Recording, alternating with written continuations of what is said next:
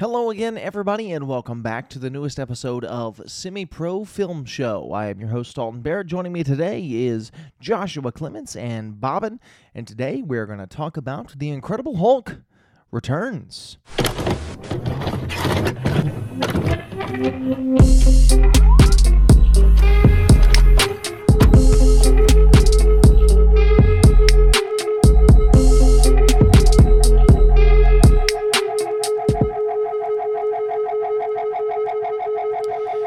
I will say off the bat, I am disappointed. Yeah. I will say I am not, because I didn't see the other one. This holds no candle, and I mean none whatsoever, to the Trial of the Incredible Hulk. If you've seen this movie and haven't watched the Trial of the Incredible Hulk because you saw this movie, please do not do so, because the Trial of the Incredible Hulk is much better. Yeah. I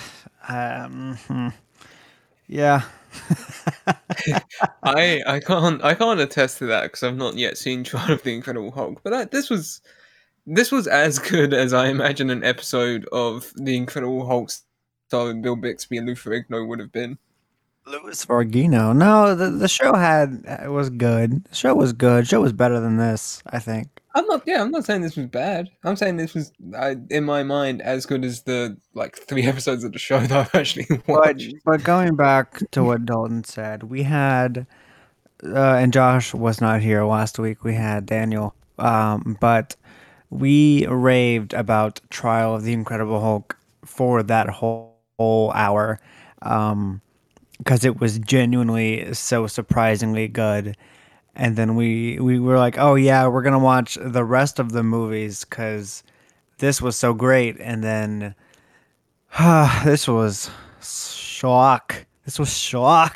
I mean, shock is the best word for it, we barely paid attention. I'm going to be honest. This movie was fun to watch with a group of buddies, but I don't think I would ever want to watch this alone, if that makes sense. We just finished watching it, and I still don't really know who the antagonist of the movie was. Oh, that's good, Josh, because you're breaking down the plot for us today. Oh, joy. I know 2 plot points. I got this. It's so interesting to compare this to the movie that came after it, because this was the first movie that came after the show ended. And I will say, this movie does a much better job at replicating the flow of the series as a movie. This does just feel like a higher budget version of every episode of the show, whereas Trial felt more like its own sort of thing. It felt more like a Daredevil Hulk crossover movie. This didn't really feel like that. It kind of did at times. I don't know. It's interesting and it's different. I don't think I'm disappointed off the back of what was one of the best Marvel crossover movies to then have this, which just left me sad. Yeah, man, I love Good Luck Charlie. It should be noted off the bat, the father from Good Luck Charlie, Michael Clarke Duncan, plays Thor. Yeah, it's Michael Clarke Duncan. He went through a bit of a change in his life from this movie to Good Luck Charlie. Hold on now. He went through a bit of a change from this to Daredevil to Good Luck Charlie, but he's good.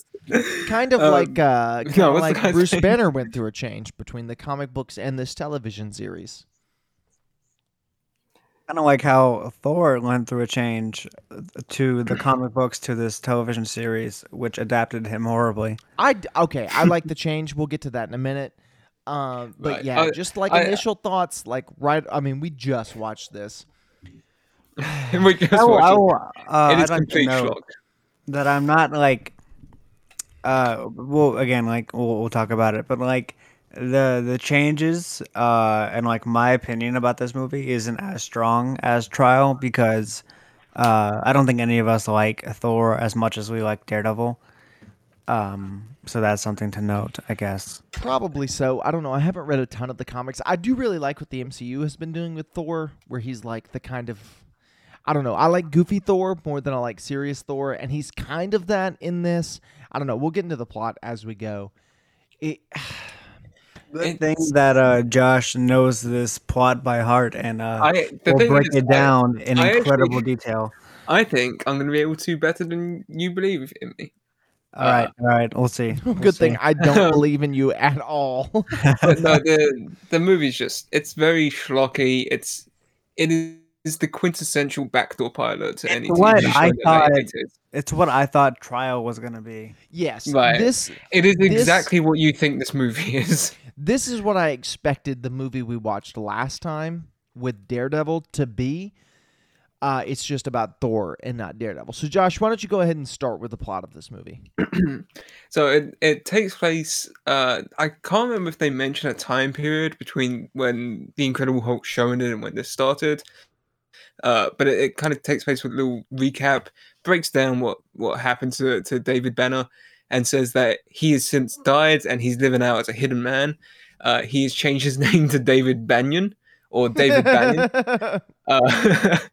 And he is apparently living out in LA in a beachfront house with his new girlfriend, Dr. Shaw, that's her name, who they are both incredibly horny when they wake up, and they talk to each other, and he says that she smells delicious, and then they go off to their jobs, where they both work at an institute, where I think David Banner works underneath his girlfriend, but he's working on this big old this machine that they're just about to unveil to the press. It's a machine that hopefully will cure him of his hulkenness. Right, he hopes that it's going to cure him of his hulkenness. I don't know what the rest of the people think it's going to do, but he's intentionally he's trying to shove off all of the media attention to other people. He's like, no, take credit for my work, because he doesn't want people to realize, hey, that's that guy who turns into a giant green monster, and his name is exactly the same as it was before. Right. Well, no, it's not the same. His name is David Banyan. David Banyan. His real name is David Banner. So there's a difference here, Josh. Yeah. Okay. So he's in the lab with his machine. He's testing it out, and he's got a nice little old-fashioned recorder going. He's documenting his experiment. He's like, I'm finally going to be free. I don't have to worry about this anymore. This horrible creature that's plagued my life. And as he's doing it, someone starts breaking into the lab. Which when we were watching, we were trying to. Yeah, hold on. I'd like to say, if you're not about to say it, that we had kind of a bet on who this mystery character was, and Dalton was very wrong. Everyone laugh at Dalton. Everyone laugh. Laugh at this user for incorrectly thinking this man was a thief. Bobbin had no opinion. Josh, you thought he was a thief. You just thought the thief I had no Donald opinion, Blake. so I'd win no matter what. Yeah. So earlier in the movie, when they're talking about the machine, there's the guy who runs the institute and his little brother. His little brother, who looks kind of like a 1980s version of Matt Smith. So at the beginning, Don was like, "Oh, that guy's definitely going to be either the villain or Donald Blake," because there's one camera shot where it lingers on him a little bit too long. So when this guy starts breaking into the lab, we were saying maybe this guy's Donald Blake. Don thought he was a thief. Incorrect. So he breaks into this lab where... To be fair, you also thought he was a thief. You just thought the thief was Donald Blake. Yeah. Well, I didn't... Sure. But he sneaks in while David's trying to test this machine on himself, and it's counted down, and he decides to interrupt the experiment. I guess because he thinks David's going to try and off himself using the machine, and he needs to ask him questions. He goes, "Hey, you might remember me from 15 years ago. I was sitting in a lecture room at a university you gave a speech to." And immediately David Banner goes, "Oh yes, I know you. You are Donald Blake." And then this is his social security number so that everyone knows who he is. And he wants to talk to him. he knows that he fakes his death. Does he know that he's a Hulk? Like, does he know that He doesn't beforehand? know that he's the Hulk. He just knows that he faked his death and wants to figure out why. Why? Yeah. Okay. And he wants his help with something because he seems like a nice guy. Because Donald Blake recently went hiking in like the Norwegian mountains or whatever. Well, he was an archaeologist. They established that. He was an archaeology / scientist. Like he did archaeology, but he also studied ancient remains. Yeah, and he finds this one cavern that has a an old Viking coffin inside of it. And during this expedition, he finds this old hammer, which I like the look of Mjolnir in this.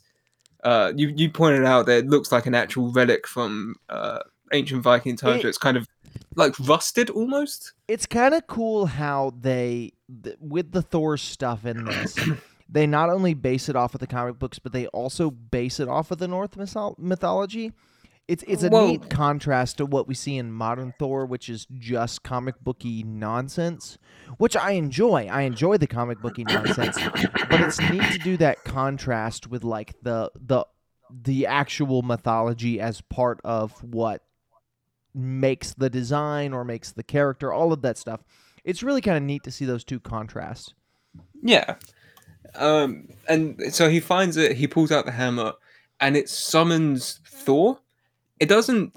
So in the comics, Donald Blake is like, it's just an alter ego that Thor uses so that he can go about unnoticed during the day. But in this, they're two entirely separate people with entirely separate lives who are just connected by this hammer. Which I will say, Bobbin didn't like. He made that I'm clear. I'm a huge fan. In the same way that I'm a fan of the way they did MCU Thor, which was he doesn't have any sort of alter ego. Like, because it doesn't make sense for Thor to come down to Earth as Thor and just pretend to be a nobody. Like, that doesn't make a whole lot of sense. So I really like this idea that, like, they're just connected. Yeah. And he can summon him like a genie in a bottle whenever he wants. They later explain that Thor is connected to him because Odin has made Don Thor's guide into the mortal world. Which is, it's a unique take. I like it a lot. It's definitely, like, you can see why they did it. If you wanted a Thor show, you couldn't just have him transform to Thor and then have no one to talk to at that point. So it makes sense that they kind of made it a buddy cop dynamic, but I like it. They have nice chemistry together. I think perhaps it is very goofy and weird. That's just because you hate Michael Clark Duncan. It's less goofy and weird than Thor pretending to have an alter ego. Like that, yes, it's goofy and weird. It's less goofy and weird than Thor pretending to be a human being. No, see, I disagree with that because what's Thor going to do on a day-to-day basis? Nothing. He's not. That's the point. Be Thor. Like, he's not going to do anything. There's nothing for Thor to do. So him pretending to be a human being just doesn't make any sense comparatively. Him being summoned like a genie, him having a nerd who he can just talk to is fun, I think. And also this plays into the plot quite a lot. As soon as Thor is summoned, he is without a doubt a complete idiot. And we assumed at this point that it was gonna be like Thor and Don Blake, it's like Hulk. Like, he summons Thor and he becomes a different person, and then he disappears when Don Blake comes back. Like, we thought they were going to straight up do the Hulk thing with him, but they didn't. They literally had it like it's a genie. He rubs the magic sticks hammer. Around. Yeah. We thought it was going to be like Shazam, but correct. It turns out it's less Shazam and more Kazam with Shaq. That's a good one. Nice one. Nice niche reference. Nice reference that no one's gonna understand. All my Kazam heads out there are gonna be really proud of that one.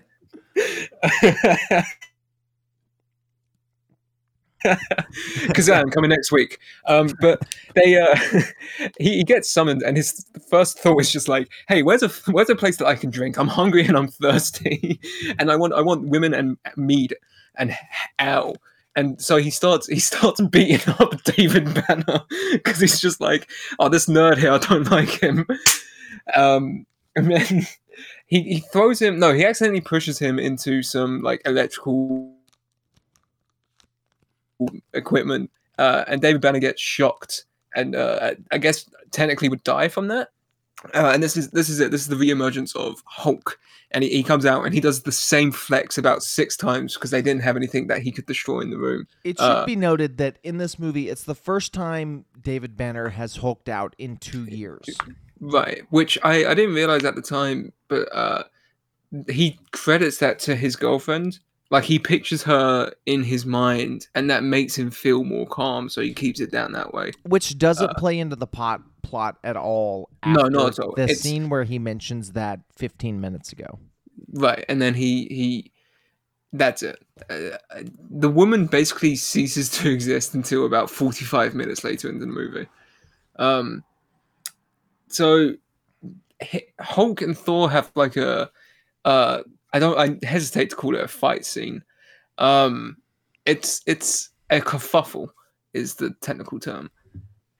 It's basically Thor Ragnarok. It's as good as Thor Ragnarok. I think hating on Taika Waititi is the big thing now, so I'm gonna just keep dissing Thor Ragnarok and saying it's as good as a 1980s TV movie. During which Hulk jumps down off of a building, and it's a really good looking stunt. What did you just say? Hulk jumps down off a building. Before that, no, I said my piece.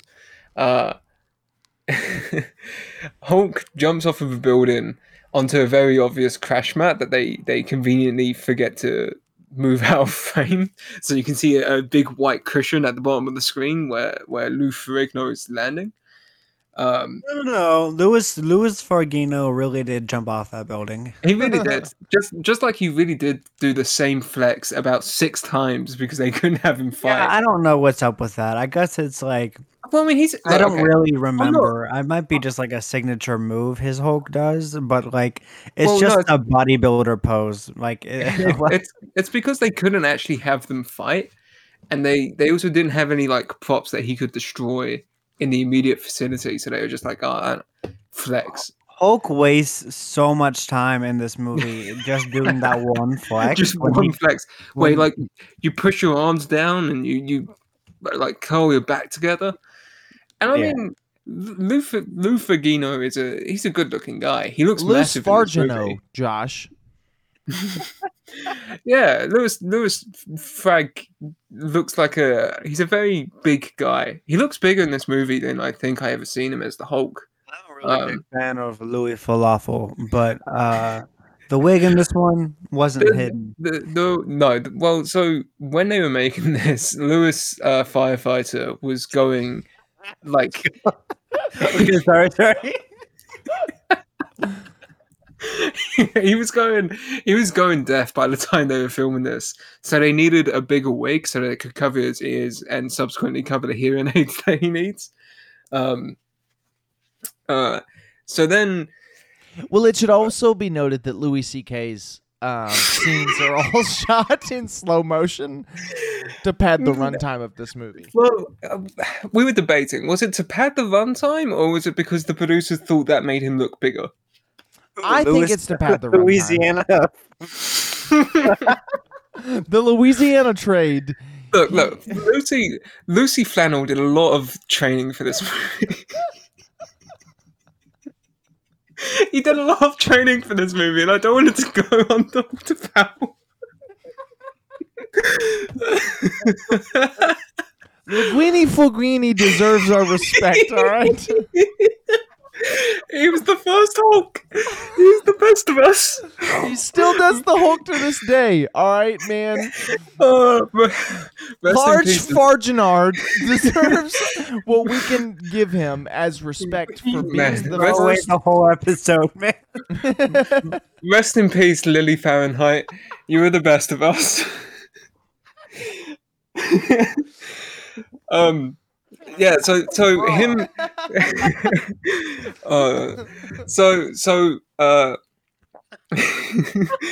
Light feather, light feather, and light feather and my mic so Josh can talk. Light Feather and Lee Harvey Oswald are fighting in this lab, which eventually breaks down onto a rooftop where the Hulk jumps down, and there's a few security guards and stuff, so they try and take him on. Oh no, that's later in the movie. He just runs off into the night. Wait, later in the movies in this scene, I thought he played the Incredible Hulk.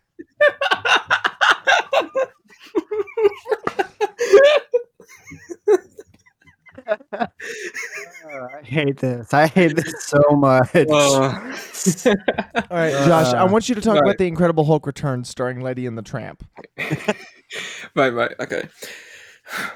So later on, Littlefinger is running down an alleyway. Wait, later on? I thought he wasn't in this scene.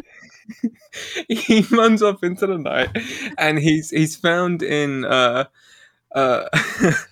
dirty alleyway where Bruce Bixby, I know that's not his name, but Bill Bixby, Bill Bixby, Bruce Bixby, David Banner, the Hulk, David Banner, because Bruce Banner was too gay. Yes, I know. As we should explain, in case nobody watched the last episode, they renamed Bruce Banner in the television series to David Banner because they thought the name Bruce Banner sounded too gay. Just so nobody thinks that I'm the one making this up. He finds like a flannel that's in his perfect size, which is useful. And flannel. Before you move on, I want to mention that when Bruce Banner, David Banner, very straight David Banner turned into the Hulk, and then his pants turned purple, and then when he turned back into David, his pants turned back to blue. He changed trousers in between scenes. They didn't show that. The pants were ripped. The pants were ripped. Well, they couldn't afford to show Hulk's donk, but he takes off those trousers and tries on a new pair. But they also rip as he pulls them up. Les Miserables refused to film the scene in which he took off his pants. Yeah. So then Android version of Siri is running down an alleyway, and Don finds him. Bixby. That's what my phone calls Siri. It's the rip-off version. It's called Bixby. He finds Don almost immediately because Thor can smell him. That's a point in the movies that Thor can smell where Hulk is and locates him immediately. Because Thor has a super sniffer. Right, exactly. This was set up for the next movie, which was Wolverine. Oh, that would have been great. I'm a little shocked that they never did that. Unironically, that's a pretty cool idea. That is a cool idea. I think Fox probably had the rights to the X-Men at this point. Because the X-Men is not long after this. So I would say they already had the rights by the time these movies started coming out. But, regardless. I mean, I think they're also kind of loose with it. The 90s were a wild time. Loose with it? I thought his name was Lou Ferrigno. During this scene, James Earl Jones is wearing like a casual clothing instead of his Thor outfit. What? Yeah, the Thor hoodie.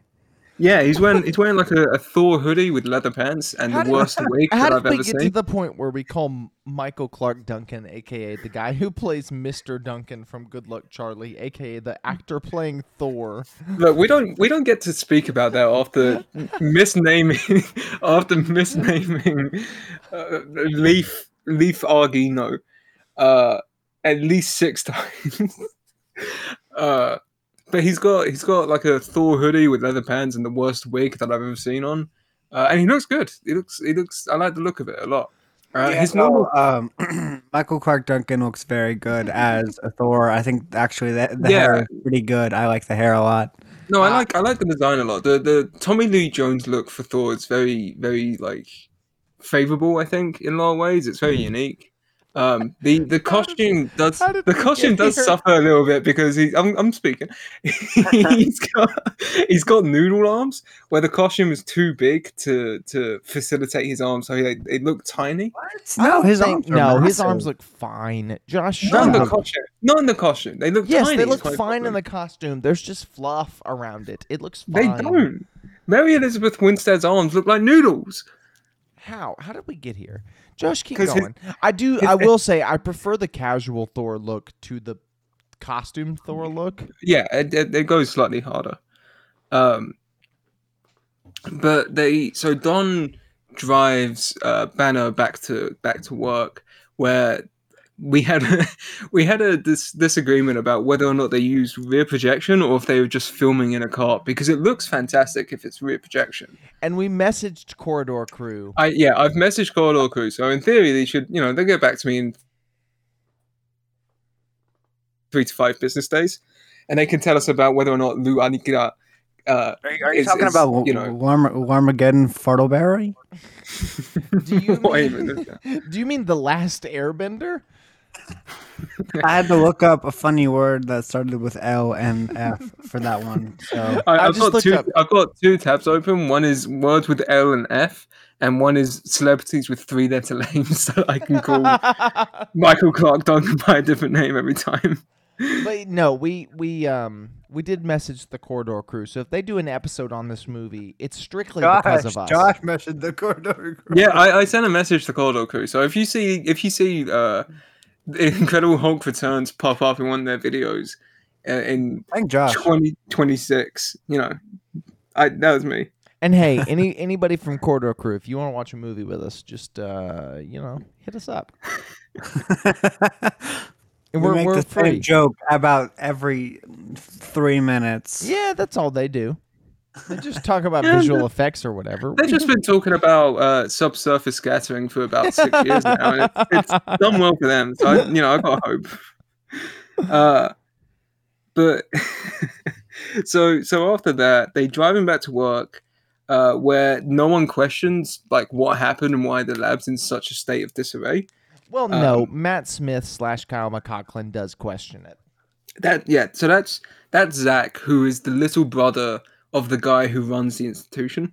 Except for he's not. We just thought he was for one scene where he calls him brother. No, they are. That's his little brother. And then now, maybe the little brother, the guy who actually runs it. My bad. Yeah. No, because there's 3 people in this who we weren't entirely sure who they were. There's Josh Lambert, who runs the institution that David Banner works at. His little brother Zach, who is Matt Smith / Dale Cooper, and then Zach is kind of jealous of Josh, so he works with mercenaries led by Gambit himself, Jack LeBoux. Who, for a moment, both me and Josh thought were the same guy who owns the institution. Right. They're both just kind of old white men, and they have like the same haircut. So LeFou and Lambert were not the same people. Though we thought they were. We thought they were, and also because at one point Zach plays racquetball with this like hardened mercenary leader, and we were like, why would the mercenary leader be playing racquetball? That's something that a rich old CEO does. So after that, they work on repairing the machines that they all broke, and Don talks to David Banner about why he's been burdened with Thor. To which David says the very reasonable thing of, I don't know. You hunted me down and then started speaking to me about this Norse mythology thing that I had no belief in. Ask Thor, you dumbass. Which is admittedly a very valid point. All in all, David seems very tired of Don from the moment he speaks to him, and he just starts chewing him out at any moment. Again, very reasonable. He was living a life of peace in LA. I can't blame him for that. Well, I can blame him for living peace in LA, but that's a whole other discussion. That's just the most unbelievable part of the movie. Right. There's a man who turns into a giant green monster. The most unbelievable part is that a man will find peace in Los Angeles. The most unbelievable part of the movie is that David Banner can afford a beachfront house. True. in Facts. LA. So what am I saying? Oh, after this is when Thor goes to the biker club, isn't it? Oh, Yes, yeah. yes. My favorite scene in the movie. Let's go. The best thing in the movie, because every time Thor is on screen, he just starts speaking about how he really, really, really, really, really wants to go get food and drink and women. So he Well, Don McLean, writer of such songs as My Miss American Pie, summons Thor, and Thor's like, "Look, dude, I know you want help with your problems.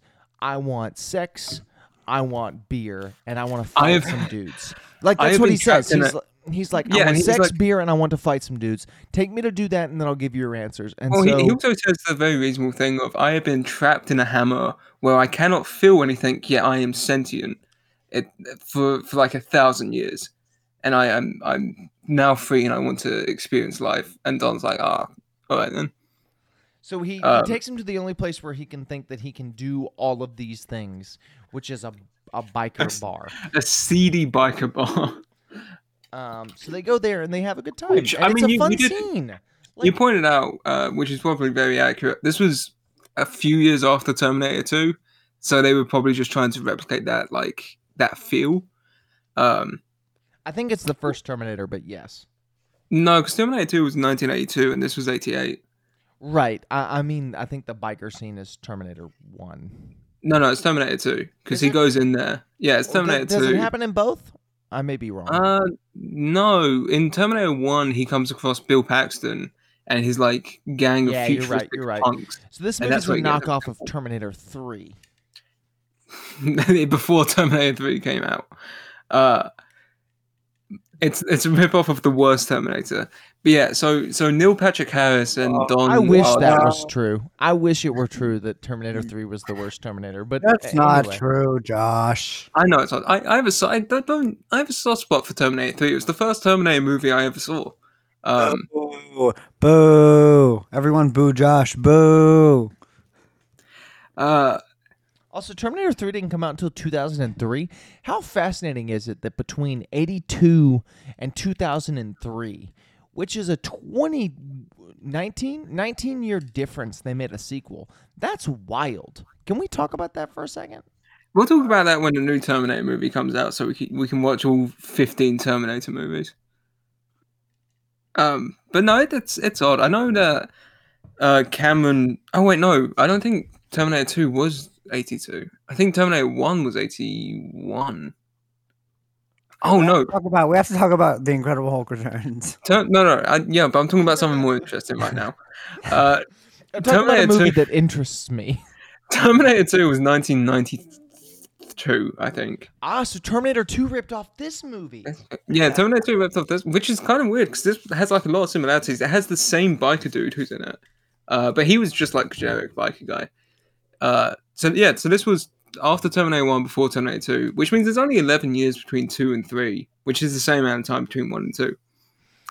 Which means that this movie ripped off Terminator 2 before that movie came out.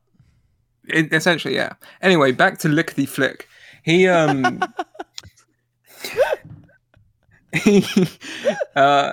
Thor and Don are just in this bar, and it's like a little montage of the two of them drinking, and Thor keeps drinking bigger and bigger glasses, and people are like, "Oh, Thor." Thor drinking men. He. And then he has an arm wrestling contest with one of the guys, who he easily beats. Meanwhile, a random Because woman he is starts. Thor. Right, he is literally the Norse god. So, Neil Patrick Harris has at least like a whole table full of drinks, right?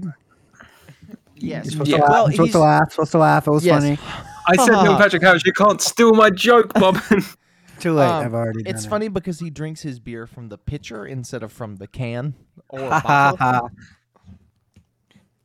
And it's really funny. yeah, during this time, a random woman walks over to. I was trying to think of a Don name in my head. Donald Glover. Domhnall Gleeson. She walks over to Domhnall Gleeson and tries to hit on him before her boyfriend sits next to her and reprimands her for cheating and threatens the guy that she was hitting on. Before Thor throws a man onto his table, which is another like pretty good stunt. Yeah, the stunts are good, and I like this scene because it's goofy and it's funny, and it feels like how Thor would react to modern day. Right, you meant like you said, it's pretty accurate. Like biker culture now and sort of Nordic Vikings have a lot of similarities between them.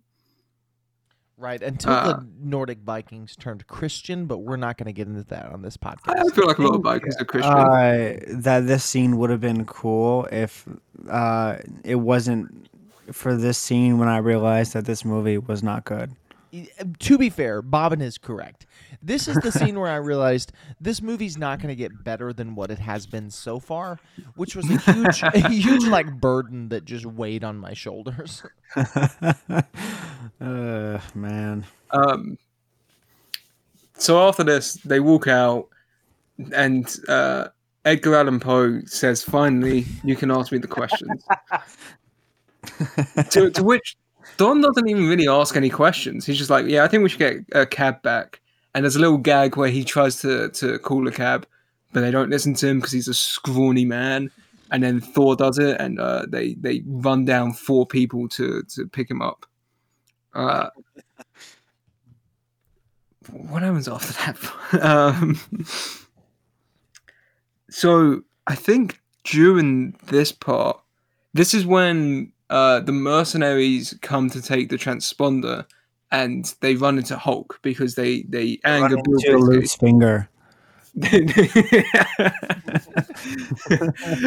run into Lewis and Thelma, and Lara Croft Tomb Raider kind of goes ham in this scene. I like that we're moving on from LF to just L. Well, it's easier. It's easier. It's easier. I'm so sorry, Lou Ferrigno, if you're listening. Lou Ferrigno is just going to be at home one day, and he's going, people are talking about the Incredible Hulk returns. It's been so long since I've thought about this, and then he just hears us butchering his name for 40 minutes.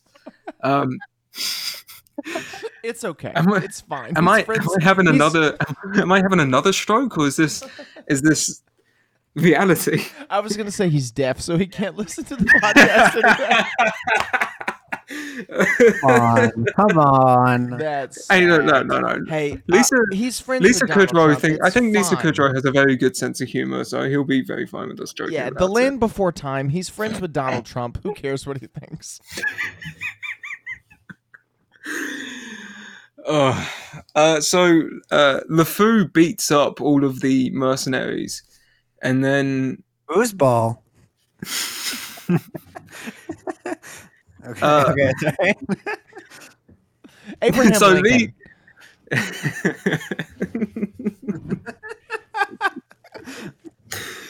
It's not funny anymore. It's not funny anymore. Shut up. Shut up.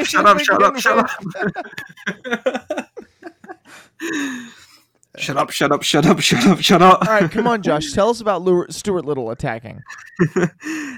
So they try to get the transponder, and then Hulk and Thor fight them off. So they try to kidnap Maggie because she's the head of that department. So they go to her home to kidnap her, and they keep thinking, why does this green guy randomly keep showing up whenever we try and get around David Bruce Banner? The green guy played by Leprechaun 6, Back to the Hood. I can see you looking at your phone because you were looking up L names of that one.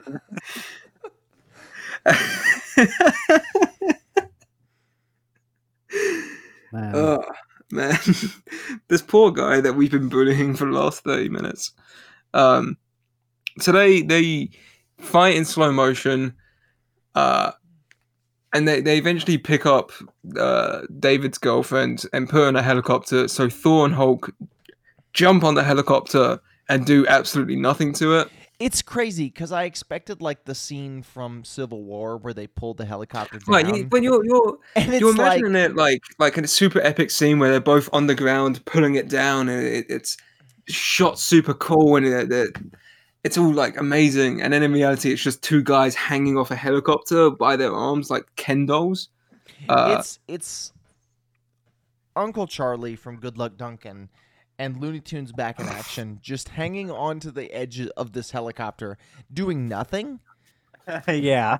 Like, They don't attempt to climb up it, and their weight somehow isn't enough to bring it down. Despite Yeah. there being a Norse god and also the Incredible Hulk. Like Right. I don't know, and It's it doesn't make bizarre. any sense, like given the context of what they've established about these two in this show so far. Because earlier in the show, the news reporter calls them both giants, which makes sense. Oh, right. Periodically, a news reporter who was in the original series keeps popping up to try and expose Hulk, and then adds nothing to the plot. He's like Inspector Clouseau in the Pink Panther. Right. He and really he does wants. nothing. Yeah, he wants to take down the Hulk, and it just kind of does nothing. Like, he comes into the scene and disappears. But he calls them both giants, and so here they are, hanging onto this helicopter.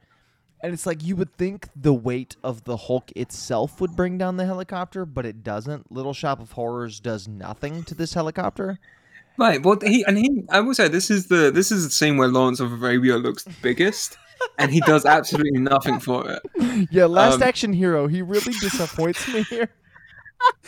Like, LA Confidential should have been much better than he was in the scene. So after the scene, the mercenaries have Labia kidnapped. Minora, he just doesn't do anything. The mercenaries have kidnapped La La Land's girlfriend. So he the guy's brother, the guy who runs in the shoot's brother, goes to them and he sees that she's chained up and he's like, "Hey, don't do that. That's bad." And so immediately he walks off and the guy goes, "Yeah, kill him." Some guy stands up, picks up an AK-47 out of nowhere and just walks off. He does. He picks a machine gun off the desk and just walks away.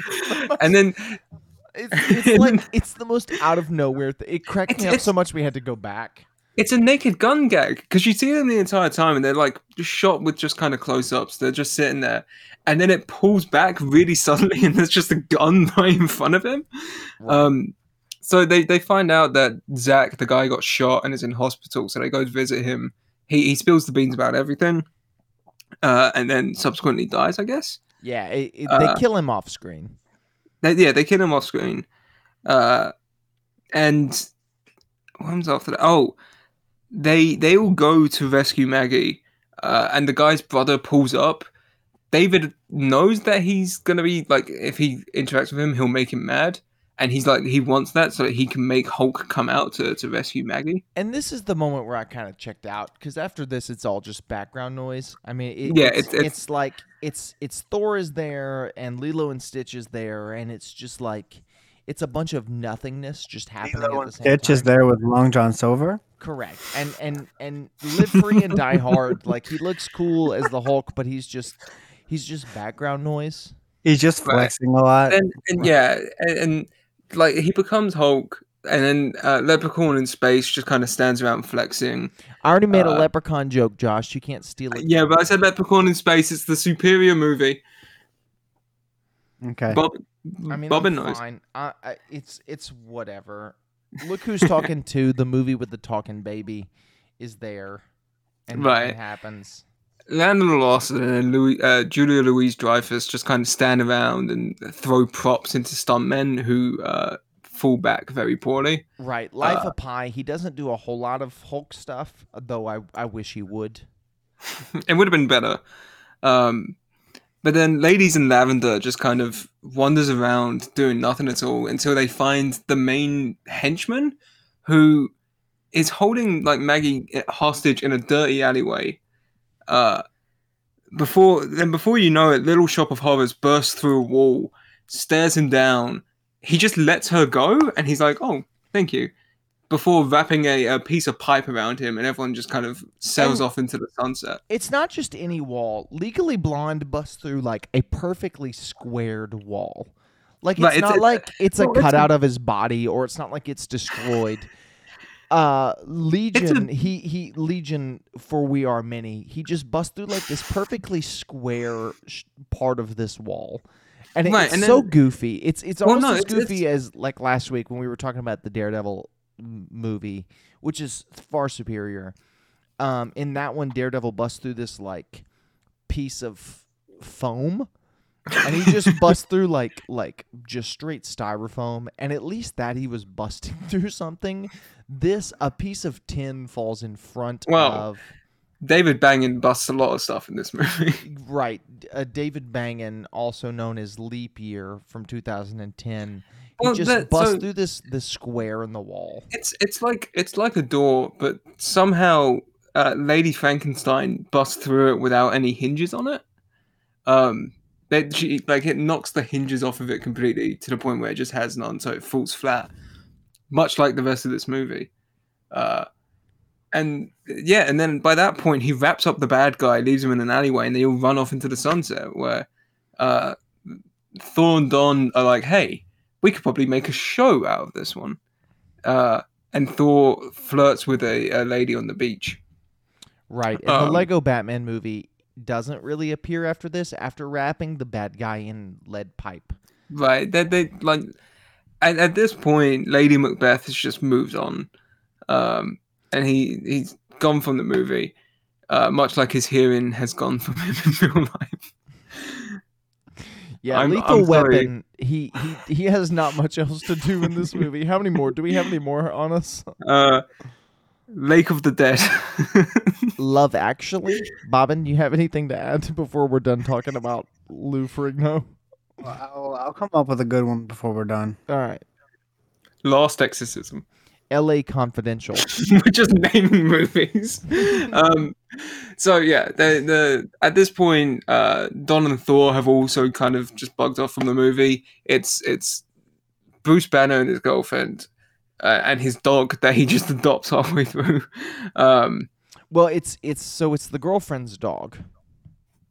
Is that a thing? Yes, she was in. The dog was in the scene earlier where.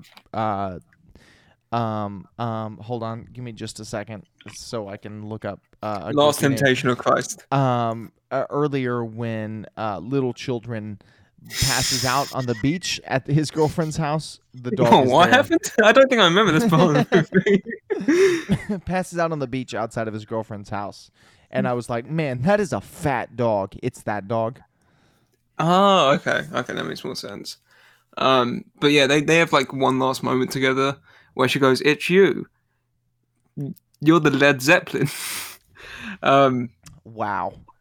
And then I don't know how I do know how we got here because I've been following the whole time, but like I don't know how we got here. You know. I'm checking out. The movie ends with just him wandering along the beach, and she'll go, "He will return in Trial of the Incredible Hulk." Yeah, I did say that on screen. No, she says that. She just looks into the camera and says it. She says, Lemony Snicket's a series of unfortunate events will return in Trial of the Incredible Hulk. Yeah. Yeah. She says, "Lemon fettuccine will be back in the Trial of the Incredible I Hulk." will say, like, this was so I have the old Hulk series on DVD in my house, and I used to watch it growing up. So it's been a while since I've seen any of it. And Leatherface does do a really good job at Hulk. It's come back to be funny again. It wasn't funny, and we just kept at it, and now it's funny again. Little Miss Sunshine, I will say, there is something to say about like CGI Hulk versus the practical. And I understand that they were met by the physical limitations of the time. I think Lost in Translation really benefits the Hulk design in the subsequent film, which is Trial of the Incredible Hulk, where it's like it creates this feeling that Hulk can meet Daredevil when he's this size, and he can be friends with Daredevil when he's this size. I think with someone like Thor, and also this script, it doesn't really benefit nearly as much as it does in the next movie. They kept changing the heights, like in every scene. In some scenes, Thor would be taller than Hulk. In some scenes, Hulk would be taller than Thor. Yeah, you can't really blame that kind of thing on Laminated Finding Nemo. You blame it on production because that's an inconsistency on their part. Right. Right, That's lemon zest on like, top of my I pasta. don't He could think have been any of really cool, and it would have been really neat had they done some forced perspective. Some of the stuff they couldn't have done in the there is series, some like they there's could some have good done in forced this perspective. movie. There's some good forced perspective shots in the movie where Hulk Forced actually does perspective. look I thought his name was Lou Ferrigno. I mean, I do like none of the faults in this movie can really be held against Lucius Malfoy because Or it's Mr. Christopher Mintz-Plasse. Look, it's not Lego Star Wars' fault that the special effects in this movie don't hold up. We need to move on. We need to move on so bad. yeah no Bobbin's right. We can't keep getting hung up on Lois Lane. No, stop. We can't keep getting hung up on Lois Lane. It's time we talk about Lucia von Barton. Last Night in Soho is not the reason that this happened, is what we're trying to say. No, it's not on it's not on Latverian Farms or Victor Von Doom as to why this movie is bad. It's all about the production. It's about the production either not having the time or the money or the inclination to take care with what they were making. Like I said, I think they could have done some really interesting stuff that they couldn't do in the There's- TV show with this movie with Licorice Pizza. I just don't think they go as far as they could in doing so. There's a lot of stuff in the movie that, like, if you expanded on, or if you weren't operating on a super low budget like it seems this one was going on, then Life of Pi could have been quite good. I already made that one. I already did that one. Little Italy, the point is... I'm sorry. So I think as we're kind of wrapping up, I think there's some really As we're kind of Life of Brian does a lot of good job with his role as the you Hulk. can't go from Life of Brian or Life of Pi to Life of Brian. That's a cheat, Josh. Right. I expect Buzz more. Lightyear. No, the movie, like, I never saw Trial of the Incredible Hulk, so I can't compare it to that. On its own, it's just an extended episode of the Hulk show. It's not nothing even special. that. Like the Hulk show was on a TV budget, and this was on a TV movie budget, which admittedly isn't a ton more. But I don't know. I feel like maybe the last movie benefited from focusing more on Daredevil than it did on the Hulk. Right. Like maybe this Well, movie the- would have benefited more. Do you think Daredevil. Returns was successful, and then they gave them a bigger Yeah, budget absolutely. for trial? That would Absolutely. make sense. They well, so this was, I can't remember how long after. Maybe, but I don't know that the budget was much like bigger for that. It doesn't feel bigger. It just feels like better storytelling.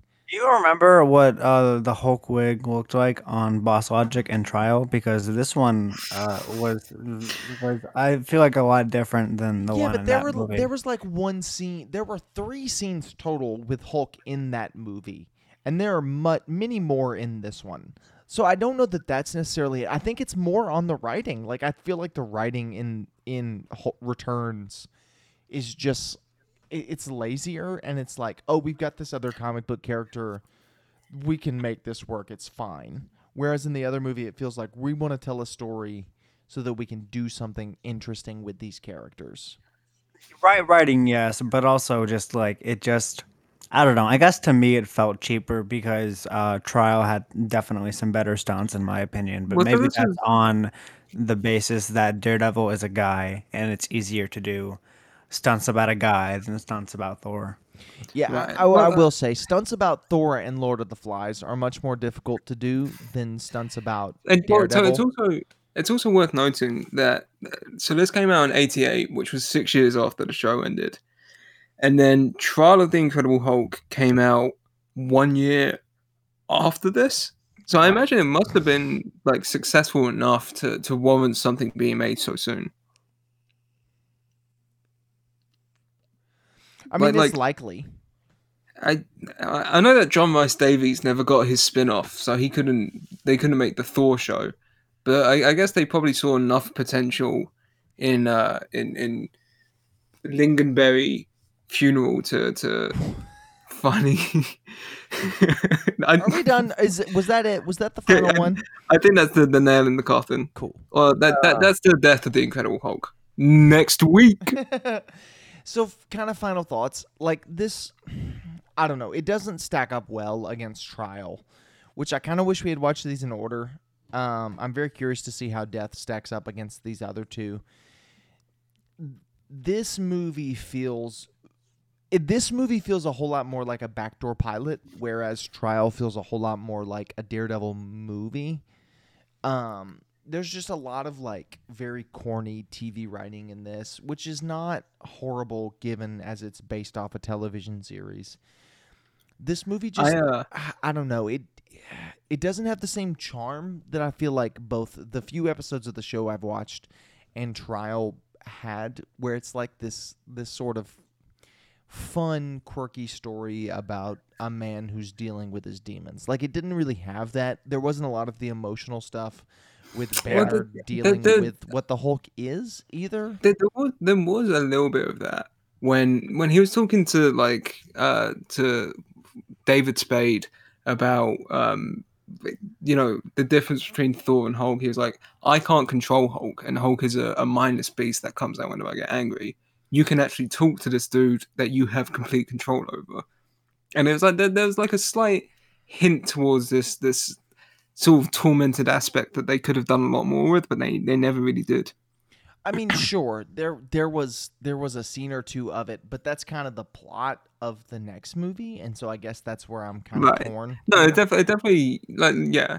I think they made, from what it sounds like, it made the right choice where this was almost experimental, and then they took the best parts of this and moved on to Trial of the Incredible Hulk with it. Maybe so. Bobbin, do you have any final thoughts here? Watch Trial. Don't watch this one. Classic. I didn't realize Kingpin was in Trial of the Incredible Hulk. No, Trial of the Incredible Hulk genuinely is great. This movie genuinely is not. That's my final thoughts.